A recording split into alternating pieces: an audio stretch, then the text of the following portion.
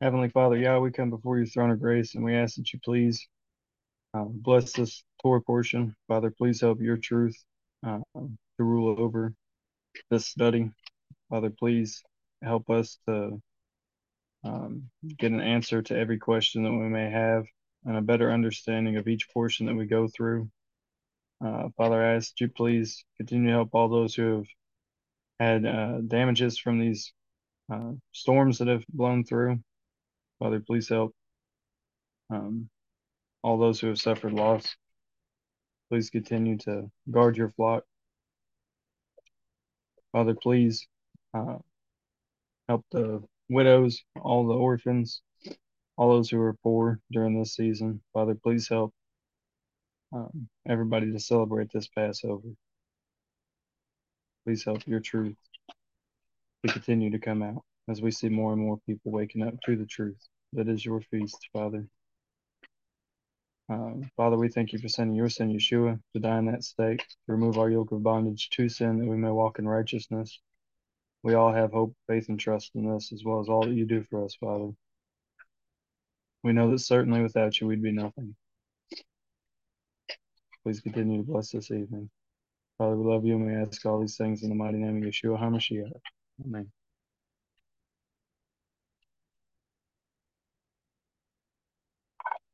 We're going to start in Leviticus 9.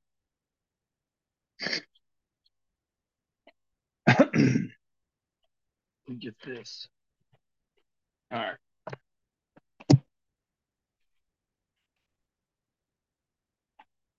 On the 8th day, Moses summoned Aaron, his sons, and the elders of Israel. He said to Aaron, "Take a young bull for a sin offering and a ram for a burnt offering, both without blemish, and present them before the Lord, and tell the Israelites, take a male goat for a sin offering, a calf and a lamb, male yearlings, without blemish, for a burnt offering, an ox and a ram for a fellowship offering to sacrifice before the Lord, and a grain offering mixed with oil. For today the Lord is going to appear to you." They brought what Moses had commanded to the front of the tent of meeting, and the whole community came forward and stood before the Lord. Moses said, "This is what the Lord commanded you to do, that the glory of the Lord may appear to you." Then Moses said to Aaron, "Approach the altar and sacrifice your sin offering and your burnt offering. Make atonement for yourself and the people. Sacrifice the people's offering and make atonement for them, as the Lord commanded." So Aaron approached the altar and slaughtered the calf as a sin offering for himself. Aaron's sons brought the blood to him, and he dipped his finger in the blood and applied it to the horns of the altar. He poured out the blood at the base of the altar. He burned the fat, the kidneys, and the fatty lobe of the liver from the sin offering on the altar, as the Lord had commanded Moses. He burned up the flesh and the hide outside the camp. Then he slaughtered the burnt offering. Aaron's sons brought him the blood. He sprinkled it on all sides of the altar. They brought him the burnt offering piece by piece, along with the head, and he burned them on the altar. He washed the entrails and the shanks and burned them with a burnt offering on the altar. Aaron presented the people's offering. He took the male goat for the people's sin offering, slaughtered it, and made a sin offering with it as he did before. He presented the burnt offering and sacrificed it according to the regulation. Next, he presented the grain offering, took a handful of it, and burnt it on the altar in addition to the morning burnt offering. Finally, he slaughtered the ox and the ram as the people's fellowship sacrifice. Aaron's sons brought him the blood, and he sprinkled it on all sides of the altar. They also brought the fat portions from the ox and the ram, the fat tail and the fat surrounding the entrails, the kidneys and the fatty lobe of the liver, and placed these on the breasts. Aaron burned the fat portions on the altar, but he waved the breasts and the right thigh as a presentation offering before the Lord, as Moses had commanded. Aaron lifted his hands toward the people and blessed them. He came down after sacrificing the sin offering, the burnt offering, and the fellowship offering. Moses and Aaron then entered the tent of meeting. When they came out, they blessed the people, and the glory of the Lord appeared to all the people. Fire came from the Lord and consumed the burnt offering and the fat portions on the altar. And when all the people saw it, they shouted and fell face down on the ground.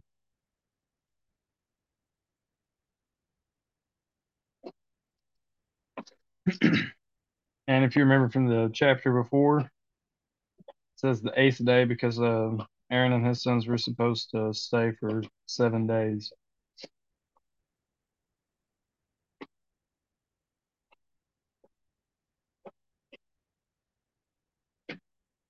So this is the first day after the consecration of the priest.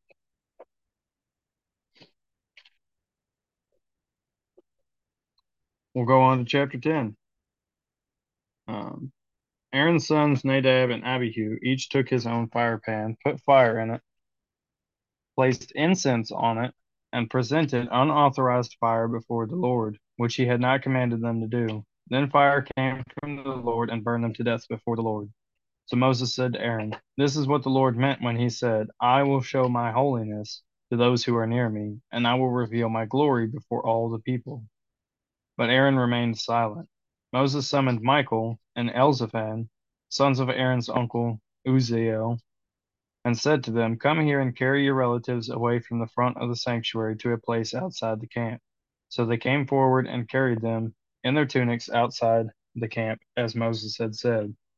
Then Moses said to Aaron and his sons Eleazar and Ithamar, "Do not let your hair hang loose, and do not tear your garments, or else you will die, and the Lord will become angry with the whole community. However, your brothers, the whole house of Israel, may mourn over that tragedy when the Lord sent the fire. You must not go outside the entrance to the tent of meeting, or you will die, for the Lord's anointing oil is on you." So they did as Moses said. The Lord spoke to Aaron, "You and your sons are not to drink wine or beer when you enter the tent of meeting, or else you will die. This is a permanent statute throughout your generations. You must distinguish between the holy and the common, and the clean and the unclean, and teach the Israelites all the statutes that the Lord has given to them through Moses." Moses spoke to Aaron and his remaining sons, Eleazar and Ithamar, "Take the grain offering that is left over from the fire offerings to the Lord, and eat it prepared without leaven beside the altar, because it is especially holy. You must eat it in a holy place, because it is your portion and your sons from the fire offering to the Lord, for this is what I was commanded. But you and your sons and your daughters may eat the breast of the presentation offering and the thigh of the contribution in any ceremonially clean place, because these portions have been assigned to you and your children from the Israelites' fellowship sacrifices. They are to bring the thigh of the contribution and the breast of the presentation offering, together with the offerings of fat portions made by fire, to wave as a presentation offering before the Lord. It will belong permanently to you and your children, as the Lord commanded. Later, Moses inquired about the male goat of the sin offering, but it had already been burned up. He was angry with Eleazar and Ithamar, Aaron's surviving sons, and asked, "Why didn't you eat the sin offering in the sanctuary area? For it is especially holy, and he has assigned it to you to take away the guilt of the community and make atonement for them before the Lord. Since its blood was not brought inside the sanctuary, you should have eaten it in the sanctuary area, as I commanded." But Aaron replied to Moses, "See, today they presented their sin offering and their burnt offering before the Lord. Since these things have happened to me, if I had eaten the sin offering today, would it have been acceptable in the Lord's sight?" When Moses heard this, it was acceptable to him. Anybody got questions, comments?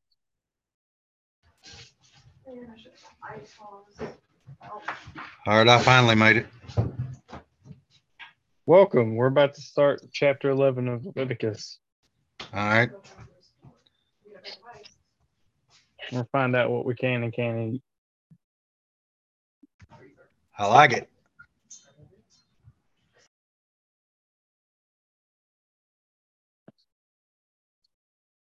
Chapter 11. The Lord spoke to Moses and Aaron. "Tell the Israelites, you may eat all these kinds of land animals. You may eat any animal with divided hooves and that chews the cud. But among the ones that chew the cud or have divided hooves, you are not to eat these. The camel, though it chews the cud, does not have divided hooves. It is unclean for you. The hyrax, though it chews the cud, does not have hooves. It is unclean for you. The hare, though it chews the cud, does not have hooves. It is unclean for you. The pig, though it has divided hooves, does not chew the cud. It is unclean for you. Do not eat any of their meat or touch their carcasses. They are unclean for you. This is what you may eat from all that is in the water. You may eat everything in the water that has fins and scales, whether in the seas or streams. But these are to be detestable to you. Everything in the seas or streams that does not have fins and scales, among all the swarming things and other living creatures in the water, they are to remain detestable to you. You must not eat any of their meat, and you must detest their carcasses. Everything in the water that does not have fins and scales will be detestable to you.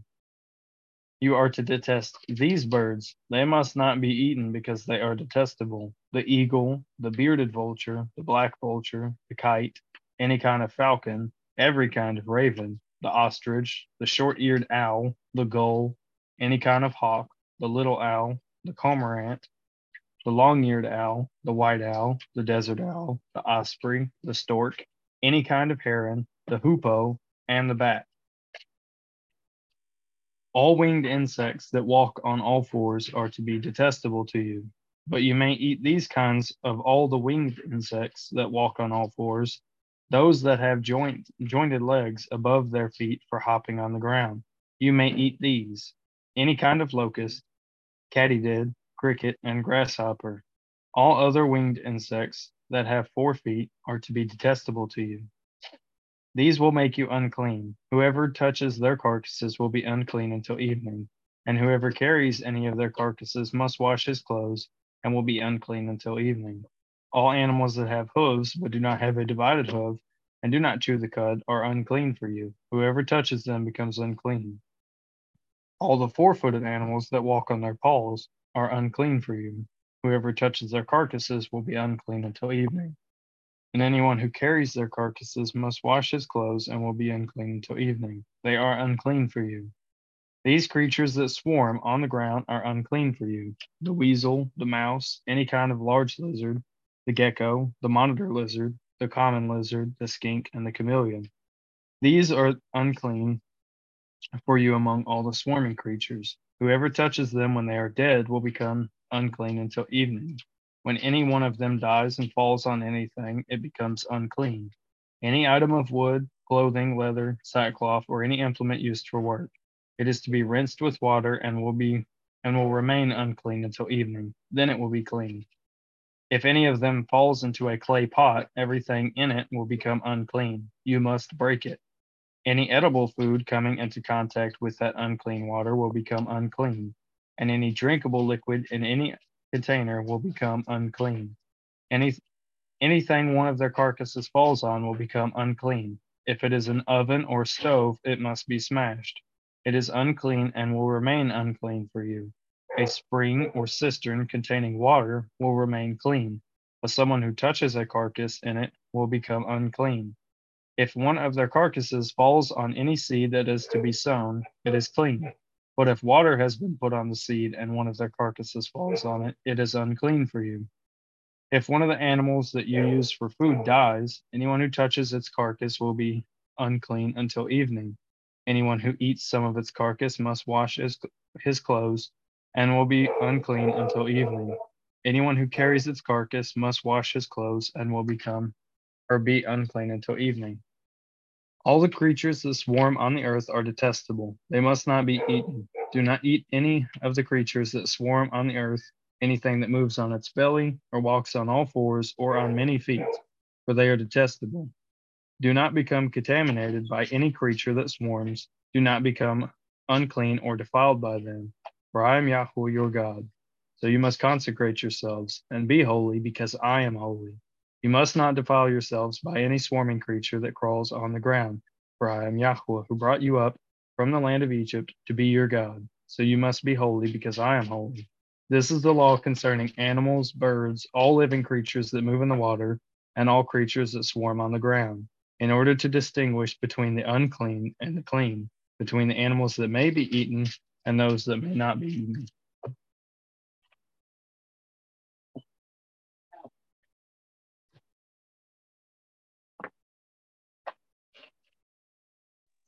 Don't eat the other stuff.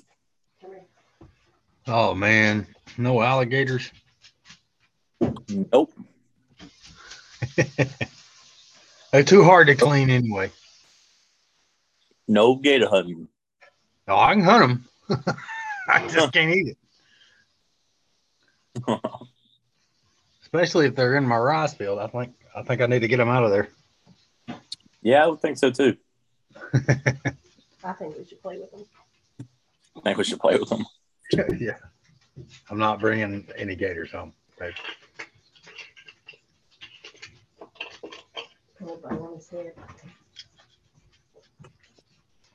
Dustin said he's always want to play with a gator. Somewhat. They're cuddly. Not really. It's interesting. Turtles mentioned in this one, but not in the other one. Or tortoise. And it says the land crocodile in the TS 2009. The land crocodile. The land crocodile.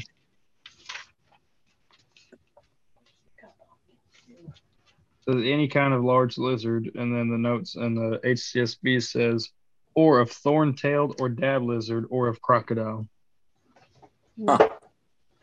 There you go.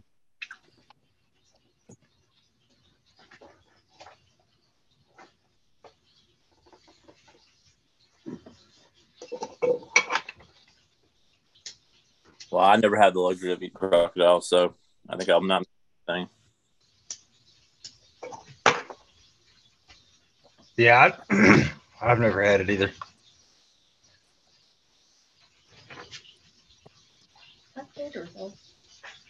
Had plenty of the other, but I think I'd be hurt before.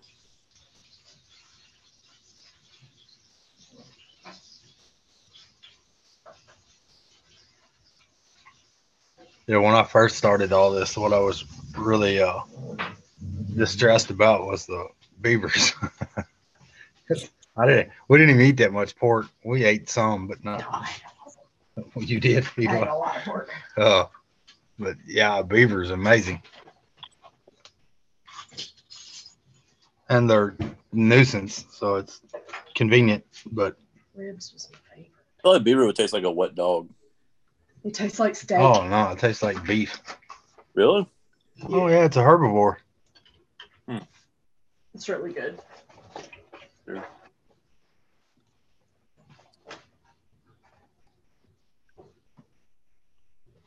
I used to feel like pork, I'll tell you that much.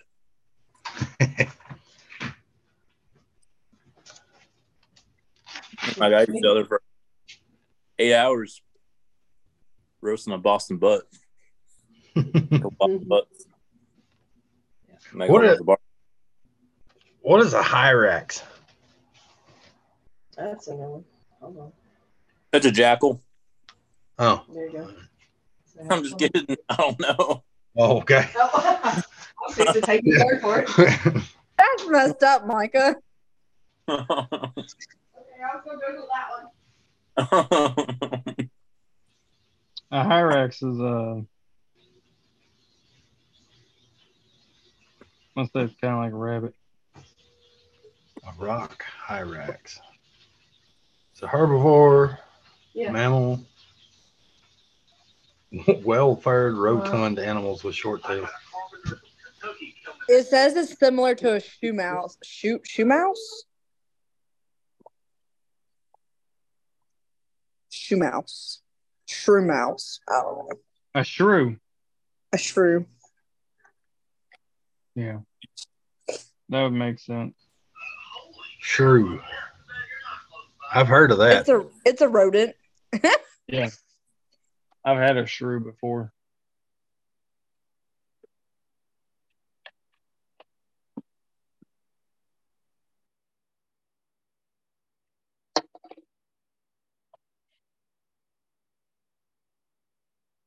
I didn't know it was a Hyrax. It's interesting. The only thing I wish though is I wish that beef and chicken was as cheap as pork is, man. Well, I've come to the conclusion that it's cheap for a reason. So they can feed it anything. Oh, I know that. Yep. And I didn't really take that into consideration during all this, but yeah, they'll eat anything, especially wild. I mean, if you got any rotten soybeans or anything, you can go dump it down the swamp somewhere, and the hog's going to get it. Mm-hmm. And just makes sense that there would be some residual effects of that over time. Mm-hmm.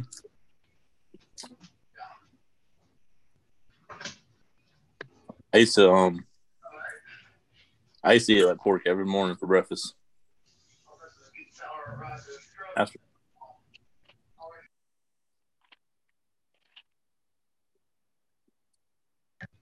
Yeah, I wish we could get beef bacon somewhere around here. You can't. I mean, you got to make it if you want it here.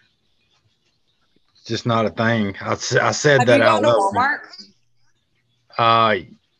Yeah. I mean, I've looked at. They got some like really processed looking stuff, but it's good. I mean, it tastes good, but what I got from Valerie at that time was, I mean, it was sure enough like made out of brisket or something. It was really good, but it was expensive.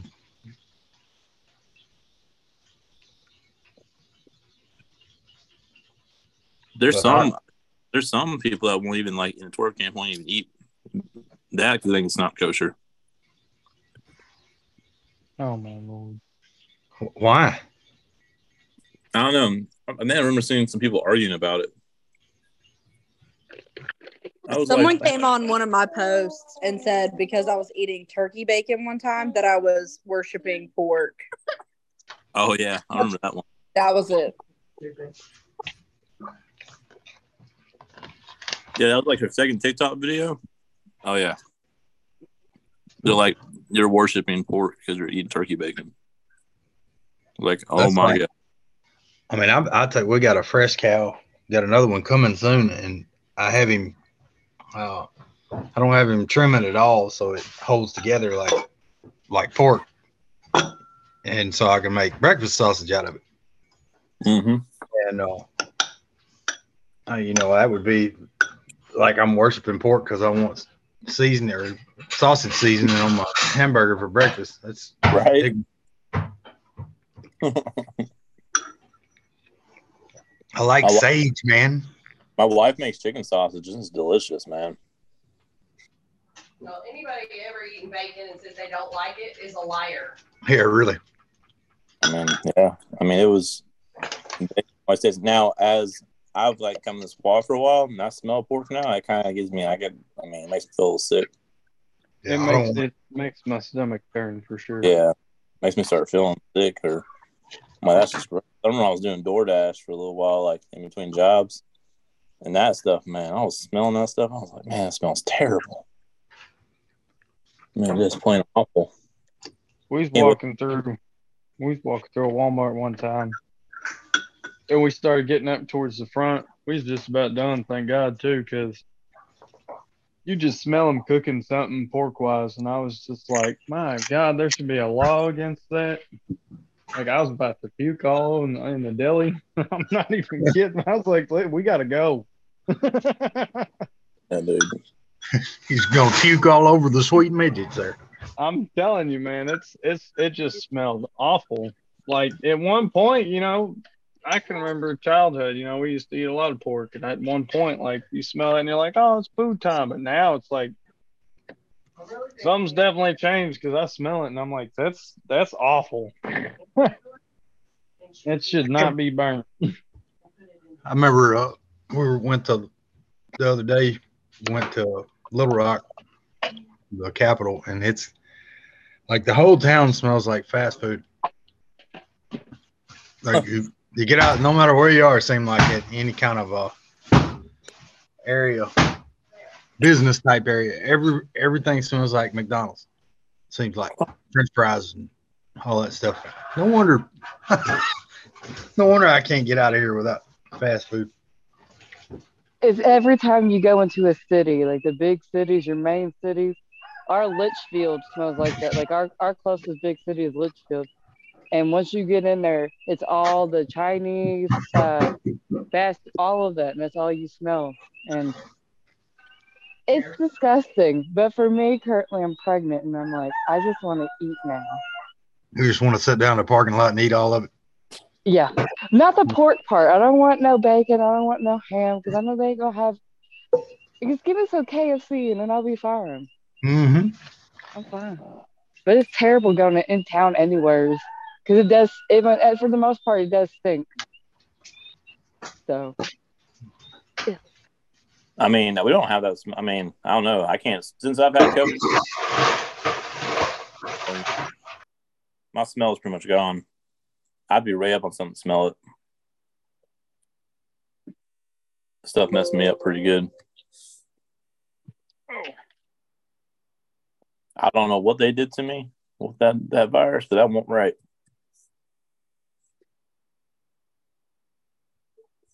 Everybody ready? Mm-hmm. Let's do it. From 2 Samuel 6. We're going to read that through chapter 7, verse 17.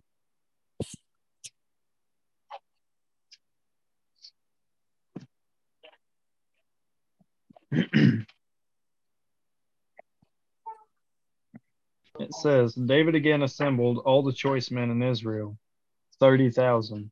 He and all his troops set out to bring the ark of God from Baal of Judah. The ark is called by the name of Yahweh of hosts, who dwells between the cherubim. There set the ark of God on a new cart and transported it from Abinadab's house, which was on the hill. Uzzah and Ahio, sons of Abinadab, were guiding the cart and brought it with the ark of God from Abinadab's house on the hill. Ahio walked in front of the ark. David and the whole house of Israel were celebrating before the Lord with all kinds of fir wood instruments, lyres, harps, tambourines, sistrums, and cymbals.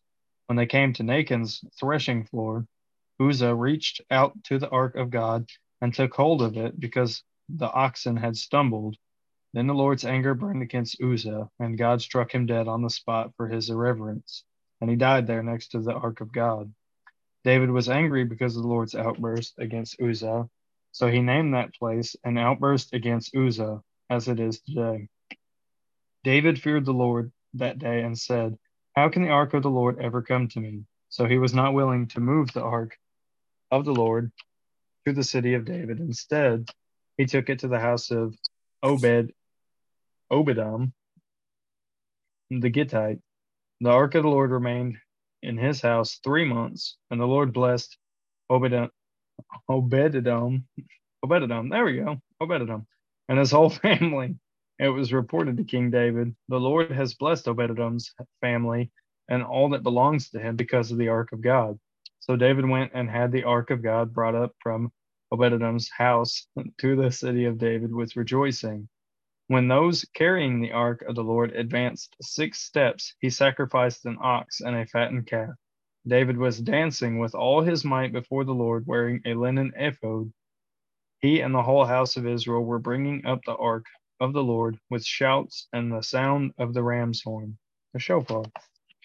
As the ark of the Lord was entering the city of David, Saul's daughter Michal, we'll say Michal, looked down from the window and saw King David leaping and dancing before the Lord, and she despised him in her heart.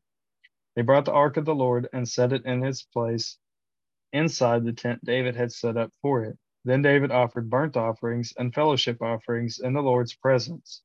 When David had finished offering the burnt offerings and the fellowship offerings, he blessed the people in the name of Yahweh of hosts. Then he distributed a loaf of bread, date cake, and a raisin cake to each one in the entire Israelite community, both men and women. Then all the people left, each to his own home.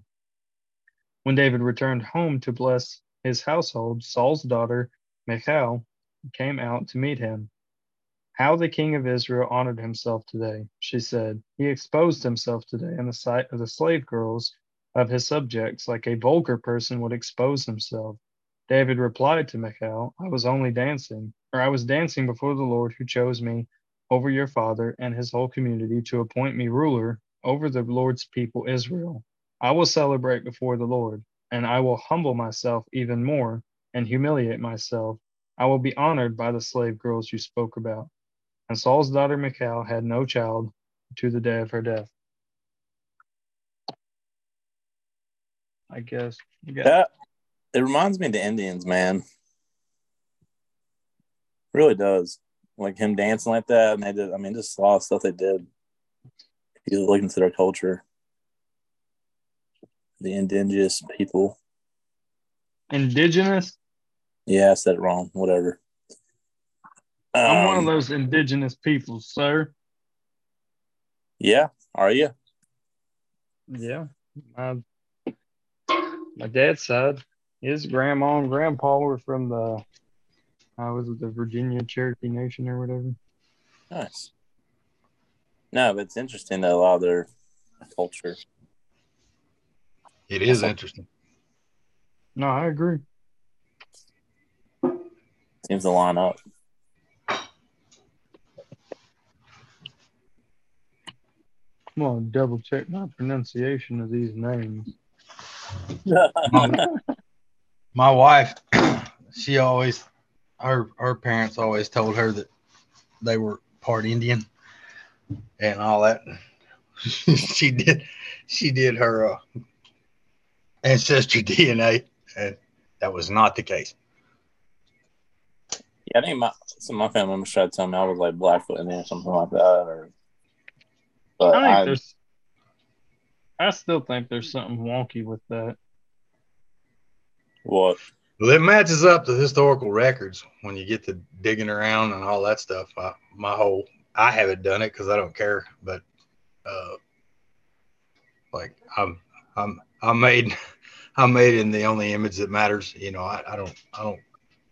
It's just never has interested me. Oh, yeah. But anyway, she's very much European, very much new Indian. That's what I'm pretty much all European. Where'd you guys go? Oh. Well, where'd you go? Where'd you go, sir? Yeah. I'm right here. Obed-Edom. Yeah. Obed-Edom. Huh. Interesting. Obed-Edom the Gittite. And yeah, it's Michal. I don't know why the HCSB spells it almost like Michael.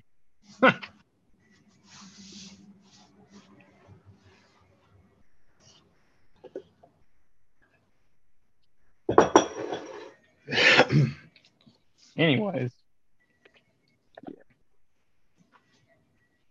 No, with the whole ancestry thing though, like when you check mine, like it shows like where a lot of my family came from, stuff like that. And yeah, it says like it basically says I'm a Viking descendant. I mean, more or less.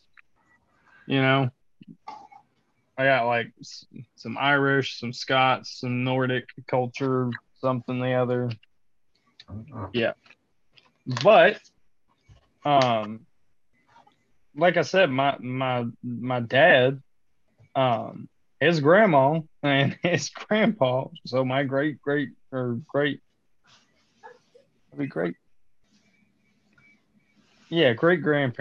or whatever, were from the Virginia Cherokee Nation. And if you look at my dad, you'd think he's Mexican. I thought I was Mexican looking at my dad for a little while because I didn't know my dad growing up or whatever. But anyways, long story short, when we finally got together and actually had bonding time, stuff like that, and I had to ask him about, his background, ancestry and all that stuff. He told me all this stuff, and it's like, okay, it makes sense because he's really dark, Right. And he's got that jet black, Indian hair. But and there's another thing too. When I first did my ancestry thing, it said that I had a huge chunk of Native American in my DNA. But now when you look, there's like barely any. And that's why I say I think there's something wonky with that. It's all it is a collective, right, of of DNA. So anytime there's like another, chunk put into the pool, it waters down everything. And it's like, well, maybe you're a little bit less of this, but more of this. And yeah. It just creates more. Yeah. It's just I everybody know in the world's a mutt. That's all you need to know. a lot of people get on there, like someone will get on there and they'll find out about their heritage, like they're, from Ireland or they're Jewish or whatnot. And they're like, oh, I'm going to do this. They completely just change their life and start acting a different way and do something. I'm like, what? Just because of an ancestry test? You gonna change your whole vibe over here, dude? Oh yeah, I remember when I was a kid, I found out that I was related to William Wallace, and so I was like, I need to wear a kilt. There you go. I don't believe I'll be wearing a kilt. I don't believe I'll do that. I can dig it. With that, we even have the plaid is on the wall over at Dad's house. The Wallace family plaid, whatever you call it. What is it called? The coat of arms? Coat of arms, yeah. Yeah, that's it. I couldn't tell you what mine is. Mine has like a cross with a crown over it. And then something else around, I can't remember. I don't know what that means, but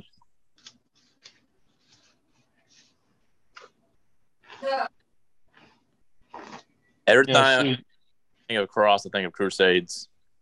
Mm-hmm. I mean, really, dude.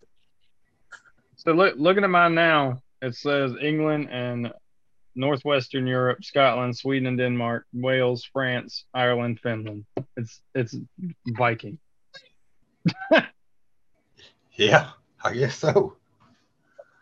I mean, that's the only way I can explain it. Like, especially every single one of those after freaking Britain, it's all like the Viking territory. You had the Celts, you had the Scots, you had, We're Anyways. related.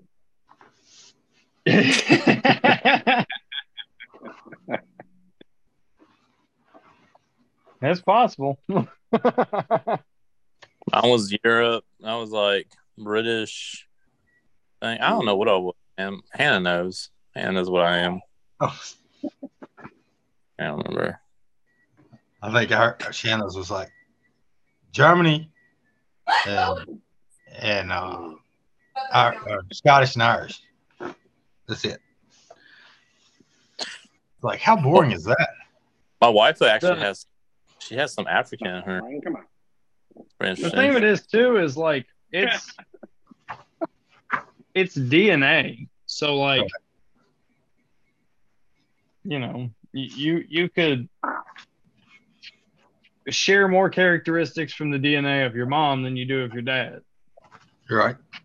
Like I could, for example, if me and my sister, we both have the same parents. I have multiple brothers and sisters, but I have one sister that we have the same mom, same dad. If she took a test, hers would look different than mine. And I'm almost curious to see if I like one of these days buy her a test and have her do it, how much different it would be. Right. With stuff like that, you have to remember that like your DNA is technically like two random sets of DNA from your parents' parents. Yeah. That's why it's so chaotic. What am I, Hannah? I don't know. Why don't we get back to the Torah portions and we can all send our ancestry DNA thing or whatever you did in the messenger chat. And then that way, that conversation can happen later. Because this could go on for the next 4 hours. I need to know if I need to get a kill or what's going on here. Just err on the safe side and get a kill. But 2 Samuel 7. Red, black, and yellow. There you go. When the king had settled into his palace and the Lord had given him rest on every side from all his enemies, the king said to Nathan the prophet, "Look, I am living in a cedar house while the ark of God sits inside tent curtains." So Nathan told the king, "Go and do all that is in your heart, for the Lord is with you." But that night the word of the Lord came to Nathan. "Go to my servant David and say, 'This is what the Lord says. Are you to build a house for me to live in? From the time I brought the Israelites out of Egypt until now, I have not lived in a house. Instead, I have been moving around with a tent as my dwelling. In all my journeys with all the Israelites, have I ever asked anyone among the tribes of Israel, whom I commanded to shepherd my people Israel, why haven't you built me a house of cedar?' Now this is what you are to say to my servant David. This is what the Lord of hosts says. I took you from the pasture and from following the sheep to be a ruler over my people Israel. I have been with you wherever you have gone, and I have destroyed all your enemies before you. I will make a name for you like that of the greatest in the land. I will establish a place for my people Israel and plant them so that they may live there and not be disturbed again. Evildoers will not afflict them as they have done ever since the day I ordered judges to be over my people Israel. I will give you rest from all your enemies. The Lord declares to you, the Lord himself will make a house for you. When your time comes and you rest with your fathers, I will raise up after you your descendant who will come from your body, and I will establish his kingdom. He will build a house for my name, and I will establish the throne of his kingdom forever. I will be a father to him, and he will be a son to me. When he does wrong, I will discipline him with a human rod and with blows from others. But my faithful love will never leave him, as I removed it from Saul. I removed him from your way. Your house and kingdom will endure before me forever, and your throne will be established forever." Nathan spoke all these words and this entire vision to David.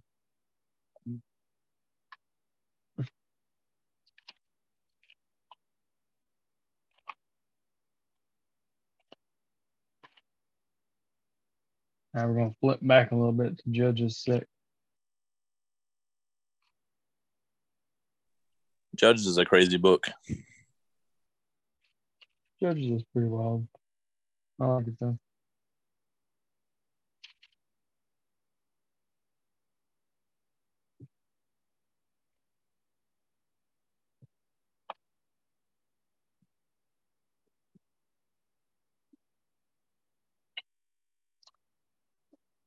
Verse 11 to 24, it says, "The angel of the Lord came, and he sat under the oak that was in Ophrah, which belonged to Joash, the Abiezrite. I don't know what that is.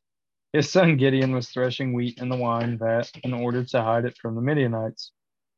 Then the angel of the Lord appeared to him and said, 'The Lord is with you, mighty warrior.' Gideon said to him, 'Please, sir, if the Lord is with us, why has all this happened? And where are all his wonders that our father told us about?' They said, 'Hasn't the Lord brought us out of Egypt? But now the Lord has abandoned us and handed us over to Midian.' The Lord turned to him and said, 'Go in the strength you have and deliver Israel from the power of Midian. Am I not sending you?' He said to him, 'Please, Lord, how can I deliver Israel? Look, my family is the weakest in Manasseh, and I am the youngest in my father's house. But I will be with you.' The Lord said to him, 'You will strike Midian down as if it were one man.' Then he said to him, 'If I have found favor in your sight, give me a sign that you are speaking with me. Please do not leave this place until I return to you. Let me bring my gift and set it before you.' And he said, 'I will stay until you return.' So Gideon went and prepared a young goat and unleavened bread from a half bushel of flour. He placed the meat in a basket and the broth in a pot. He brought them out and offered them to him under the oak. The angel of God said to him, 'Take the meat with the unleavened bread, put it on the stone, and pour the broth on it.' And he did so. The angel of the Lord extended the tip of the staff that was in his hand and touched the meat and the unleavened bread. Fire came up from the rock and consumed the meat and the unleavened bread. Then the angel of the Lord vanished from his sight. When Gideon realized that he was the angel of the Lord, he said, 'Oh no, Lord God, I have seen the angel of the Lord face to face.' But the Lord said to him, 'Peace to you. Don't be afraid, for you will not die.' So Gideon built an altar to the Lord there and called it Yahweh Shalom. It is in Ophrah of the Abiezrites. I'm not sure what that is until today.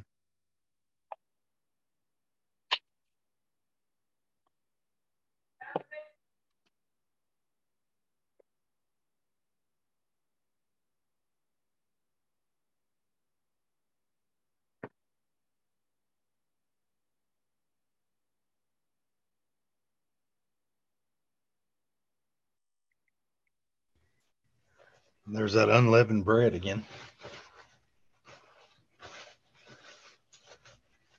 Abby Israel. See, I don't know what it is, man. When I can look at a word like in the TS 2009, because it typically has the traditional spelling of the Hebrew words, and I can pronounce it. But when I look at something that's obviously just trying to anglicize the word, it doesn't make sense to me. I don't know. The spelling makes way more sense than Hebrew, in my opinion. Like Israel, you say Israel, but then the Hebrew word is Yisrael, and it makes more sense to say Yisrael.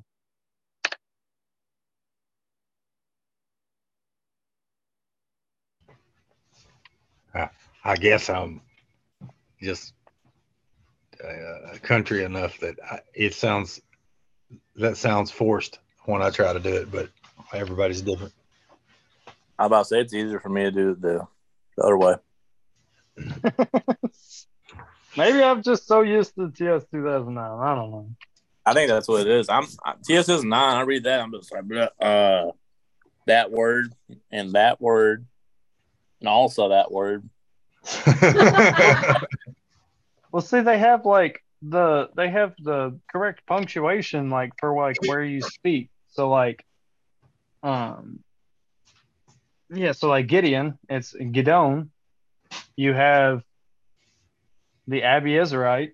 When I'm looking at that word in the HCSB, well, you just heard me. I was stumbling over myself. I was like, what is this word? I still don't know what the Abiezrites are. I'm about to look that up. But anyways, yeah, it was just side note. Ephesians. I don't know. Something to do with Midian, I reckon.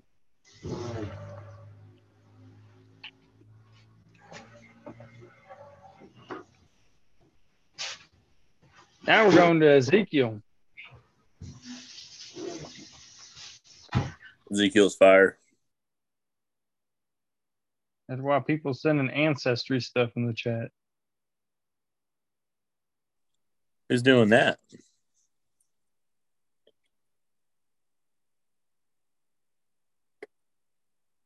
I think me and Hannah's probably related too. Oh, she sent the, yeah. It's me. Yeah. Anyways, let's get back. Ezekiel 42, 13 through 20. We're going to speak about the altar. Hands of the Congo people.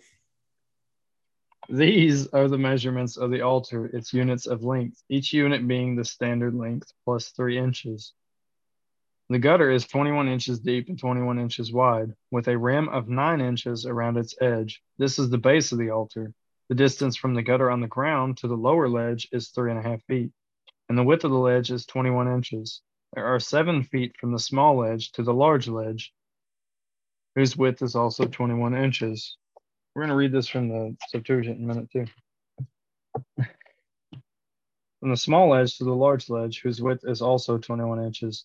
The altar hearth is 7 feet high, and 4 horns project upward from the hearth. The hearth is square, 21 feet long by 21 feet wide. The ledge is 24.5 feet long by 24.5 feet wide, with 4 equal sides. The rim all around it is 10.5 inches, and its gutter is 21 inches all around it. The altar steps faced east. When he said to me, Son of man, this is what the Lord God says. These are the statutes for the altar on the day it is constructed, so that burnt offerings may be sacrificed on it, and blood may be sprinkled on it. You are to give a bull from the herd as a sin offering to the Levitical priests, who are from the offspring of Zadok, or Zadok, who approach me in the order to serve me. This is the declaration of the Lord God. You must take some of its blood and apply it to the 4 horns of the altar, the 4 corners of the ledge, and all around the rim. In this way, you will purify the altar and make atonement for it.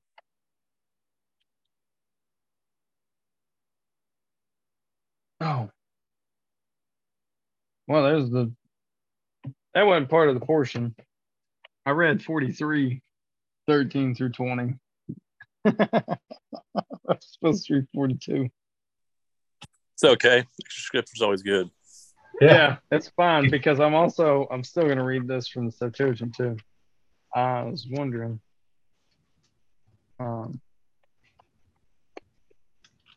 why it wasn't LXX.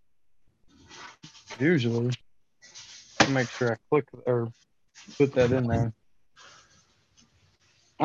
Yeah. So check this out.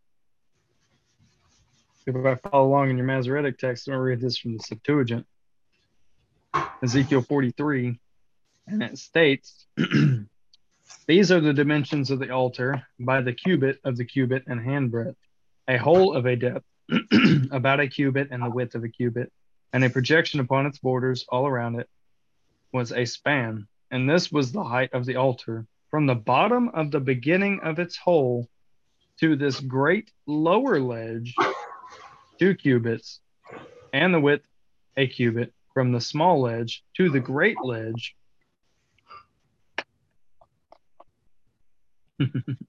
from the small ledge to the great ledge, 4 cubits, and a width a cubit."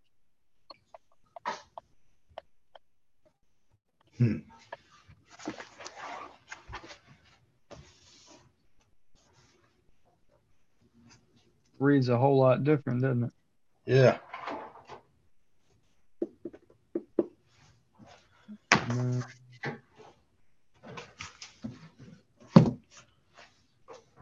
If you read it out of the Brenton Septuagint, this is how it reads. That was the Lexham Septuagint, which still is different than the Masoretic.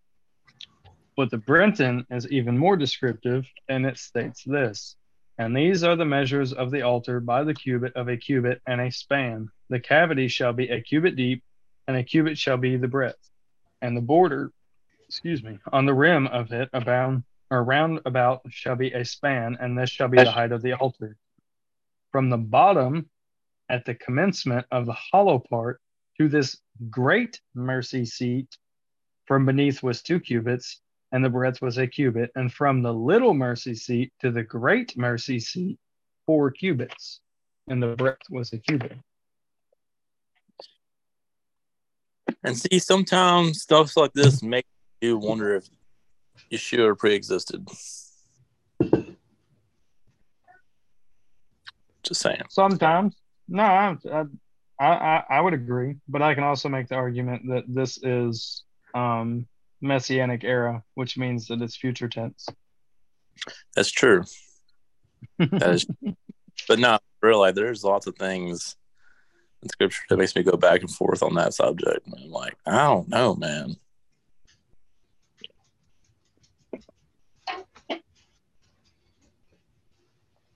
I'm not positive myself, but that's a whole other topic.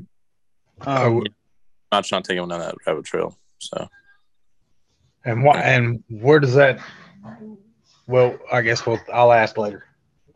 no, go ahead, bro. Why did you say that? What are you getting at there? There's 2 mercy seats. Mm-hmm. The little mercy seat and the great mercy seat. Yeah, and I was saying sometimes it makes me wonder about if Yeshua pre-existed because of stuff like that. Like there was a mercy seat, the great one, which would be the fathers, and a small mercy seat would be the sons. Okay, I was trying to follow in the HCSB, and I couldn't keep up because it doesn't match. So I was just lost there for a second, and then you said that. And I was, wait a minute, what? I think he's got the Brenton Septuagint.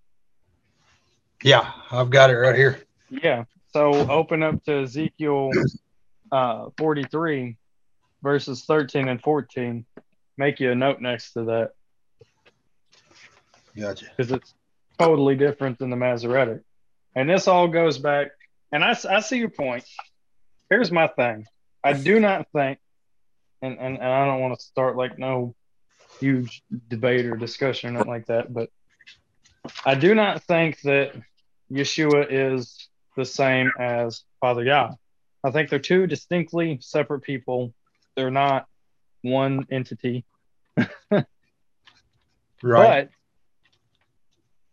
I do go back and forth because I can see where people would get that he did pre-exist, but I can also make a case or make an understanding of how that would make, these passages I'm seeing where people say this is, it says, oh, he pre-existed. I can also make sense of it in a sense of, well, we have prophetic perfect, we have future tense events like what we just read, like this is Messianic era, which means that this is a future event. This is something that is not yet, but will be. So I go back and forth, and I don't have a problem with anybody that says that, Yeshua pre-existed, and I don't have a problem with anybody that says that he didn't pre-exist. I don't think anybody should force, either way or the other, because Scripture doesn't make a distinction. Well, that's my thing about the Trinity is that Christianity dons that as something that we must believe to be a Christian, and I don't see how I have to believe that a triune God is taught in Scripture exclusively to believe that Jesus died for my sins. I don't see how. So actually, there's lots of people in Christianity starting to wake up to that's being falsely preached. Yeah. There's it's not the idea that, because there is a Father, Son, and Holy Spirit. Now, how they are connected, I mean, we're not supposed to know that. I mean, we can't possibly fathom how that, in our little minds, how that works. I get where some. Okay, so go ahead. To the whole. Okay, so I've talked to plenty of different Trinitarians and talked to people that believe, Jesus is God and stuff like that, like the Most High God. And I've listened to lots of different ways of they explained it, and I get where some of them get it. And the one that I probably have that I'm most against though is like, that got, like, I would say that like Jesus came down, like God came down, took on, like he was literally like God and Jesus was the same person. That's the one I have a hardest time with. There's ones that think like they're like three gods of one, like three godheads, and they think they're separate people, which I get that part. Then there's ones that think that God's a spirit, and so spirit just came in, which I can't prove 100% whether if God's just spirit or a physical body or not, so I can't really prove it. But they'll take that and they'll say like that it was his spirit was in Christ, whatever, so he was God. Like I've heard that one. So I've heard lots of different arguments on which is, but ultimately the main thing is it says in Scripture says you gotta believe that Jesus is the Son of God. You have to believe. And he came in the flesh. Yeah, and he came in the flesh. You have to say those things. Those are the two things that like it says in Scripture. So that's what I go by. So if you believe Jesus is the Son of God, came in the flesh, and like, yep, I'm like, all right. So I want to make this point too, is the same people that, come up with this doctrine of the Trinity and all of that stuff way back when are the same people that we were speaking of, a few weeks back with, the institution of Easter, and it all boils down to they did not understand. So you have this concept, which going back to the Easter thing, like they're like, well, the Jews celebrate Passover twice in 1 year, so let's just make a new day, which just screams Jeroboam to me. But all you got to do is go back and read the Hebrew Scriptures, and it says, okay, if you're defiled on this day, by means of dead body or whatever, 1 month after that, you celebrate the Passover. That's how important it is that he said there's going to be two. You can come and celebrate this one a month after to make sure that you're still able to offer the Passover sacrifice. That's how important it was, which I think we should all be mindful of. But so that's, 1 point, but they didn't understand the Godhead aspect. And most Christians today can't even tell you what the Godhead is. They say, you say Godhead, and they're automatically thinking that that's just, the Father that's like the leader of these other parts of himself, and it makes up the Trinity. No, Godhead is literally, it is explained as the divine essence. Anybody that would follow under what God has, ruled or dictated us to do would be following in the footsteps of a Godhead. That same Godhead has people under him, or this divine essence are people, his agents, that act in accordance to that Godhead, that divine essence. They walk out the will of what he said to do. We see this with Yeshua. We see this with Moses. Of course, Moses failed and Yeshua didn't, but it's the same concept. It is a human that is following the divine essence, the actual being of the Most High God, that tells us how we are supposed to conduct ourselves as humans on his earth, not our earth, his earth.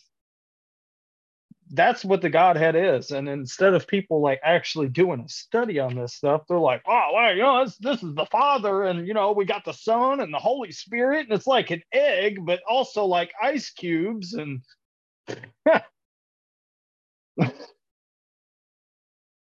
rant over.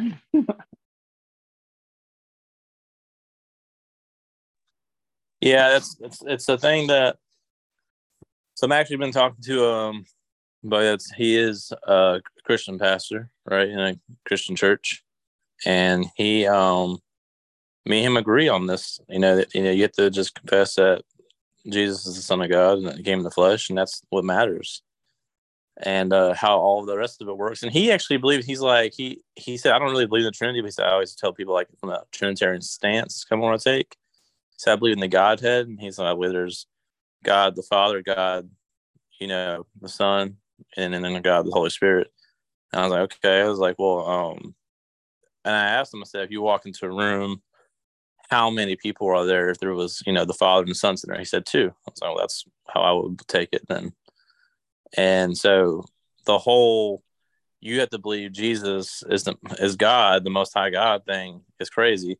Because, yeah, and I think Torah observers too, this is where Torah observers in Christianity need to kind of talk about these things instead of just, I don't believe Jesus is God. I'm like, I believe Jesus is God, right? Well, I do believe Jesus is God, but he's not the Most High God. I believe he's the Son of God, which he does have a God status. He was even made himself, or he didn't make himself, the Father made him equal with him because he gave him authority to do what he had to do. But once all is said and done, he hands that authority back over to the Father. So he is in a place of authority, which the Father has given him and let him have for a time. Which is not an, I was going to say, it's not an uncommon thing when you go back through Hebrew scriptures. We just read with David, what happened with David. Yeah, so because he was obedient, the Father was there keeping him safe, essentially. Yeah, that's my whole thing, is people just get up in arms about things that are not in Scripture. Be honest with you, though, and this is why the titles have to go away. The titles are the problem. Everyone wants to hold the titles, and when you hold the titles, you put yourself in a box. And then you can't go outside your box, where people are like, well, you can't believe this, you can't believe that, because you're not this, you're not that. And then this is where we have the problem right now. And which I would say Torah observant community has even become a religion at this point, which is why I won't even say Torah observant really anymore, because it's just another religion. There's doctrines within it. I just like this, keep it simple to people, and would tell someone I'm a Christian, which would just mean someone that's a follower of Christ, which is the anointed one, and follower of the way, the old time way that even Jeremiah was talking about going back to. So, and you just keep it that simple, just followers of the way. That's the most important thing. Was Acts 24:14? That's what Paul speaks. Yep. So, and I think if we just get away from these titles, though, people could open up their minds to really understand Scripture. Because when we put titles, I'm Messianic, I'm Torah, I'm Hebrew roots, I'm Christian, I'm Christianity, I'm Pentecostal, I'm Baptist, I'm Mormon. You got the Mormons, whatever. I'm in Catholicism. I mean, I'm Catholic. You know, all these different clan. You know, these different clans out there's different factions, right, which divide people. Then people can't open up their minds to really understand Scripture. They're just constantly going to debate their doctrine because, oh no, if I go out this other realm with the thing I believe in my doctrine, and I'm testing things, you know, people are going to look at me a funny way, you know, and we've been programmed to have titles in our life, which shouldn't be that way. You know, God doesn't have some titled doctrine, you know, he's God. It's that simple. He's God. He's the Most High, you know, believe in him. Believe in his word. Well, I would mean, submit he does have a title doctrine that's called the Way. Yeah, but I'm just saying he doesn't have different doctrines, right. You know, these different like classes. I mean, he just wants people to come and worship him and be obedient to him. That's the main thing. He wants us to want him. So I agree. That's the problem we're having. That's what me and him were even talking about. Because I was like, how do we like bridge this gap between people? You know, as far as because me and him don't agree eye to eye on everything, but he's willing to hear me out, and I'm willing to hear him out. And I think that's the way it needs to be. Is people need to be willing to sit down and actually talk with people, and just let the Scripture, you know, present itself, and let the Scripture interpret what y'all are trying to know. Which I think a lot of people have gone away from. They go into Scripture with, I have this mindset already. So they have a certain set of glasses that they've been given to look at rather than just taking the glasses off and letting the Spirit show you what it wants to show you.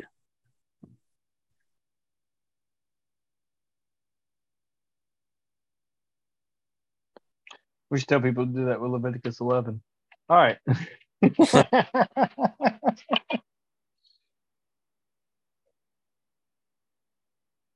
And Exodus 20, to be honest, the whole thing, not, you know, let's not remove any of the 10 commandments either. I'll get back on track with actually reading 42, 13 through 20 now. But that was a good little side note for everybody. The difference of the Masoretic and the Septuagint and Ezekiel 43, 13 through 20. Now let's read 42, 13 through 20, which is what I was supposed to read. It says, Then the man said to me, the northern and southern chambers that face the temple yard are the holy chambers where the priests who approach the Lord will eat the most holy offerings. There they will deposit the most holy offerings, the grain offerings, sin offerings, and restitution offerings, for the place is holy. Once the priests have entered, they must not go out from the holy area to the outer court till they have removed the clothes they minister in, for these are holy. They are to put on other clothes before they approach the public area. When he finished measuring inside the temple complex, he led me out by the way of the gate that faced east and measured all around the complex. He measured the east side with a measuring rod. It was 875 feet by the measuring rod. He measured the north side. It was 875 feet by the measuring rod. He measured the south side. It was 875 feet by the measuring rod.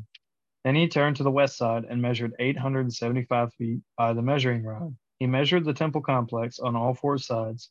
It had a wall all around it, 875 feet long by 875 feet wide, to separate the holy from the common. And then verses 1 through 9 of 43. He led me to the gate, the one that faces east. And I saw the glory of the God of Israel coming from the east. His voice sounded like the roar of mighty waters, and the earth shone with his glory. The vision I saw was like the one I had seen when he came to destroy the city, and like the ones I had seen by the Chebar Canal. And I fell face down. The glory of the Lord entered the temple by the way of the gate that faced east. Then the Lord lifted me up and brought me to the inner court, and the glory of the Lord filled the temple. While the man was standing beside me, I heard someone speaking to me from the temple. He said to me, Son of man, this is the place of my throne and the place for the soles of my feet, where I dwell, or where I will dwell among the Israelites forever. The house of Israel and their kings will no longer defile my holy name by their religious prostitution and by the corpses of their kings at their high places. Whenever they place their threshold next to my threshold and their doorposts beside my doorposts, with only a wall between me and them, they were defiling my holy name by the detestable acts they committed. So I destroyed them in my anger. Now let them remove their prostitution and the corpses of their kings far from me, and I will dwell among them forever.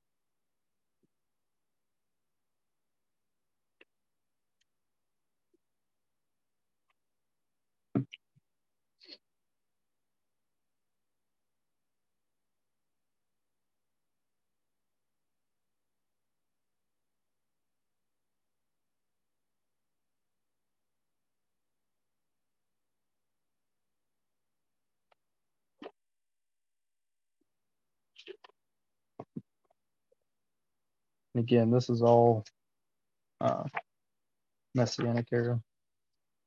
I like the book of Ezekiel. Yeah.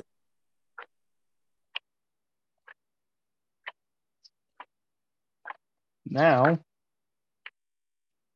we'll get into some apocryphal stuff. 2nd Esdras 2, 1 through 13.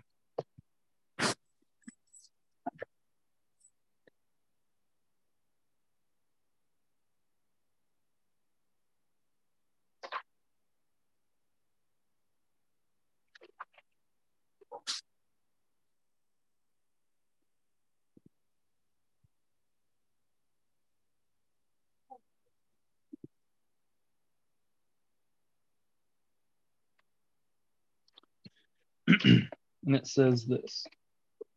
Thus says the Lord, I brought this people out of bondage, and I gave them commandments through my servants the prophets, but they would not listen to them and made my counsels void. The mother who bore them says to them, Go, my children, because I am a widow and forsaken. I brought you up with gladness, but with mourning and sorrow I have lost you, because you have sinned before the Lord God, and have done what is evil in my sight. But now what can I do for you? For I am a widow and forsaken. Go, my children, and ask for mercy from the Lord.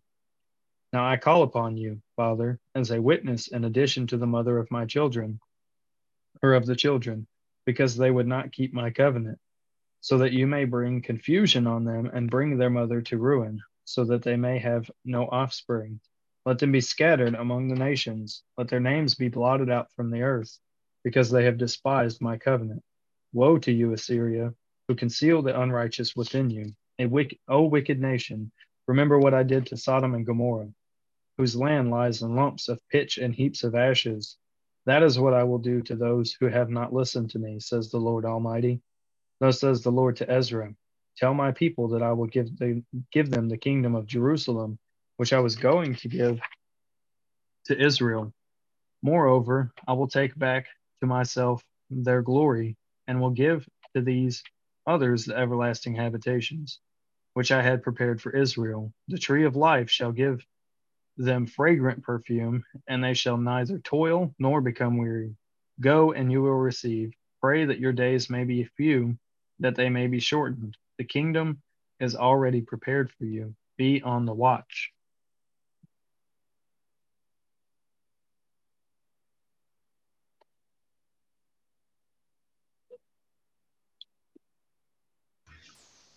Kind of I was sounds like following repent along for with the the king. Go ahead. yeah. I thought I was following along with the King James version apocrypha. It's pretty close.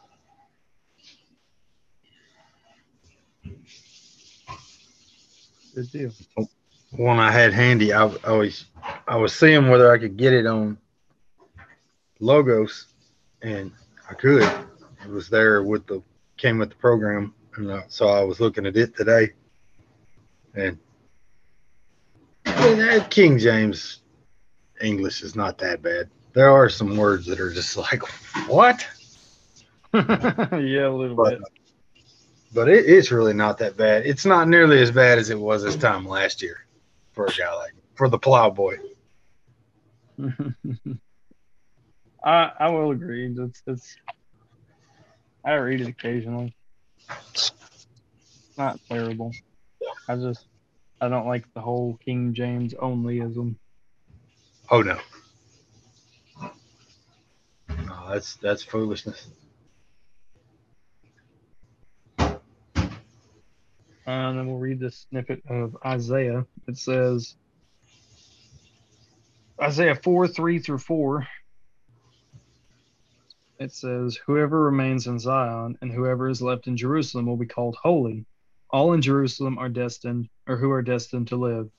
When the Lord has washed away the filth of the daughters of Zion and cleansed the blood guilt from the heart of Jerusalem by a spirit of judgment and a spirit of burning."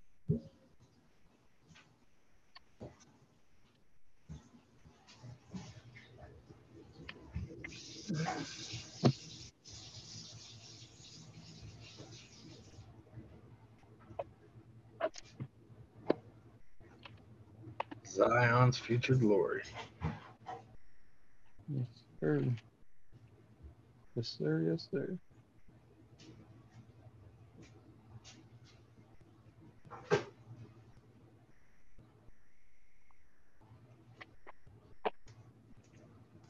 And then I'm just curious what this says, so bear with me a minute.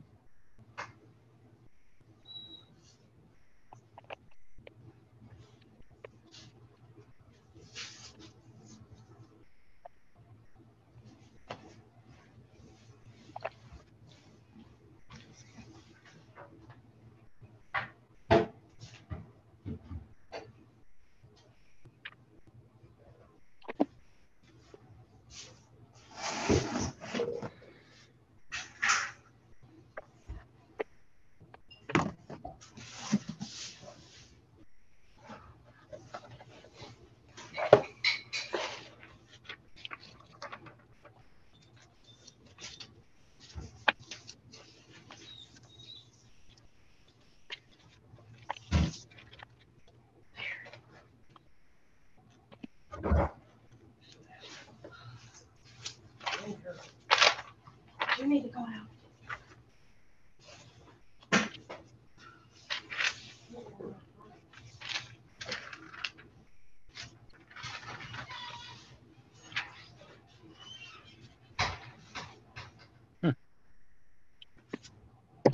Well, never mind. All right. We'll go to Matthew.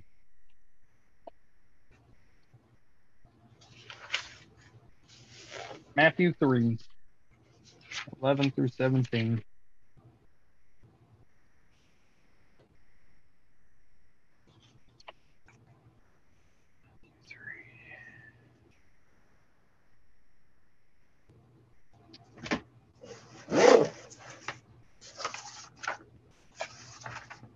It says, "I baptize you with water for repentance, but the one who is coming after me is more powerful than I. I am not worthy to remove his sandals. He himself will baptize you with the Holy Spirit and fire. His winnowing shovel is in his hand, and he will clear his threshing floor and gather his wheat into the barn, but the chaff he will burn up with fire that never goes out." Then Jesus came from Galilee to John at the Jordan to be baptized by him. But John tried to stop him, saying, "I need to be baptized by you, and yet you come to me?" Jesus answered him, "Allow it for now, because this is the way for us to fulfill all righteousness." Then he allowed him to be baptized. After Jesus was baptized, he went up immediately from the water. The heavens suddenly opened for him, and he saw the Spirit of God descending like a dove and coming down on him. And there came a voice from heaven: "This is my beloved Son. I take delight in him."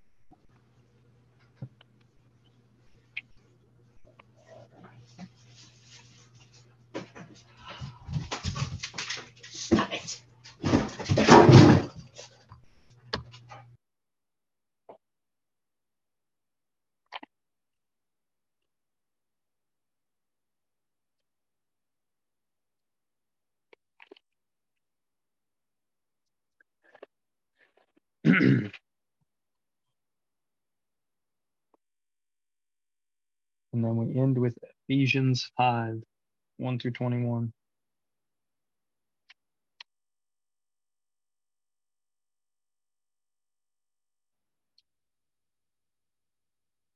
I like this too. So, proper correlation of Paul with the Torah. It says, therefore, be imitators of God, which we just read in Leviticus 11. Be holy because he's holy. As dearly loved children, and walk in love as the Messiah also loved us and gave himself for us, a sacrificial and fragrant offering to God. But sexually immoral and any impurity or greed, or sexual immorality and any impurity or greed should not even be heard of among you, as it is proper for saints. Coarse and foolish talking or crude joking are not suitable, but rather giving thanks. For know and recognize this: every sexually immoral or impure or greedy person who is an idolater does not have an inheritance in the kingdom of the Messiah and of God. Let no one deceive you with empty arguments, for God's wrath is coming on the disobedient because of these things. Therefore, do not become their partners, for you were once darkness, but now you are light in the Lord. Walk as children of light, for the fruit of light results in all goodness, righteousness, and truth, discerning what is pleasing to the Lord. Don't participate in the fruitless works of darkness, but instead expose them. For it is shameful even to mention what is done by them in secret. Everything exposed by the light is made clear, but what makes everything clear is light.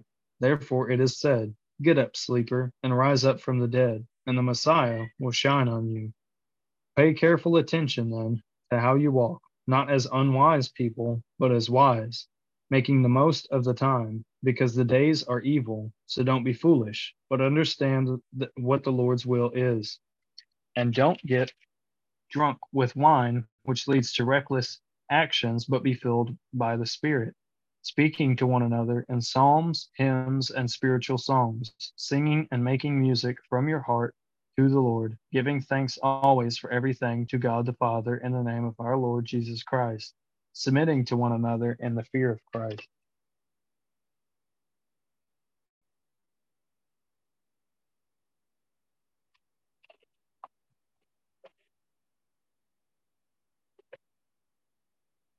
And that is the end of the portion.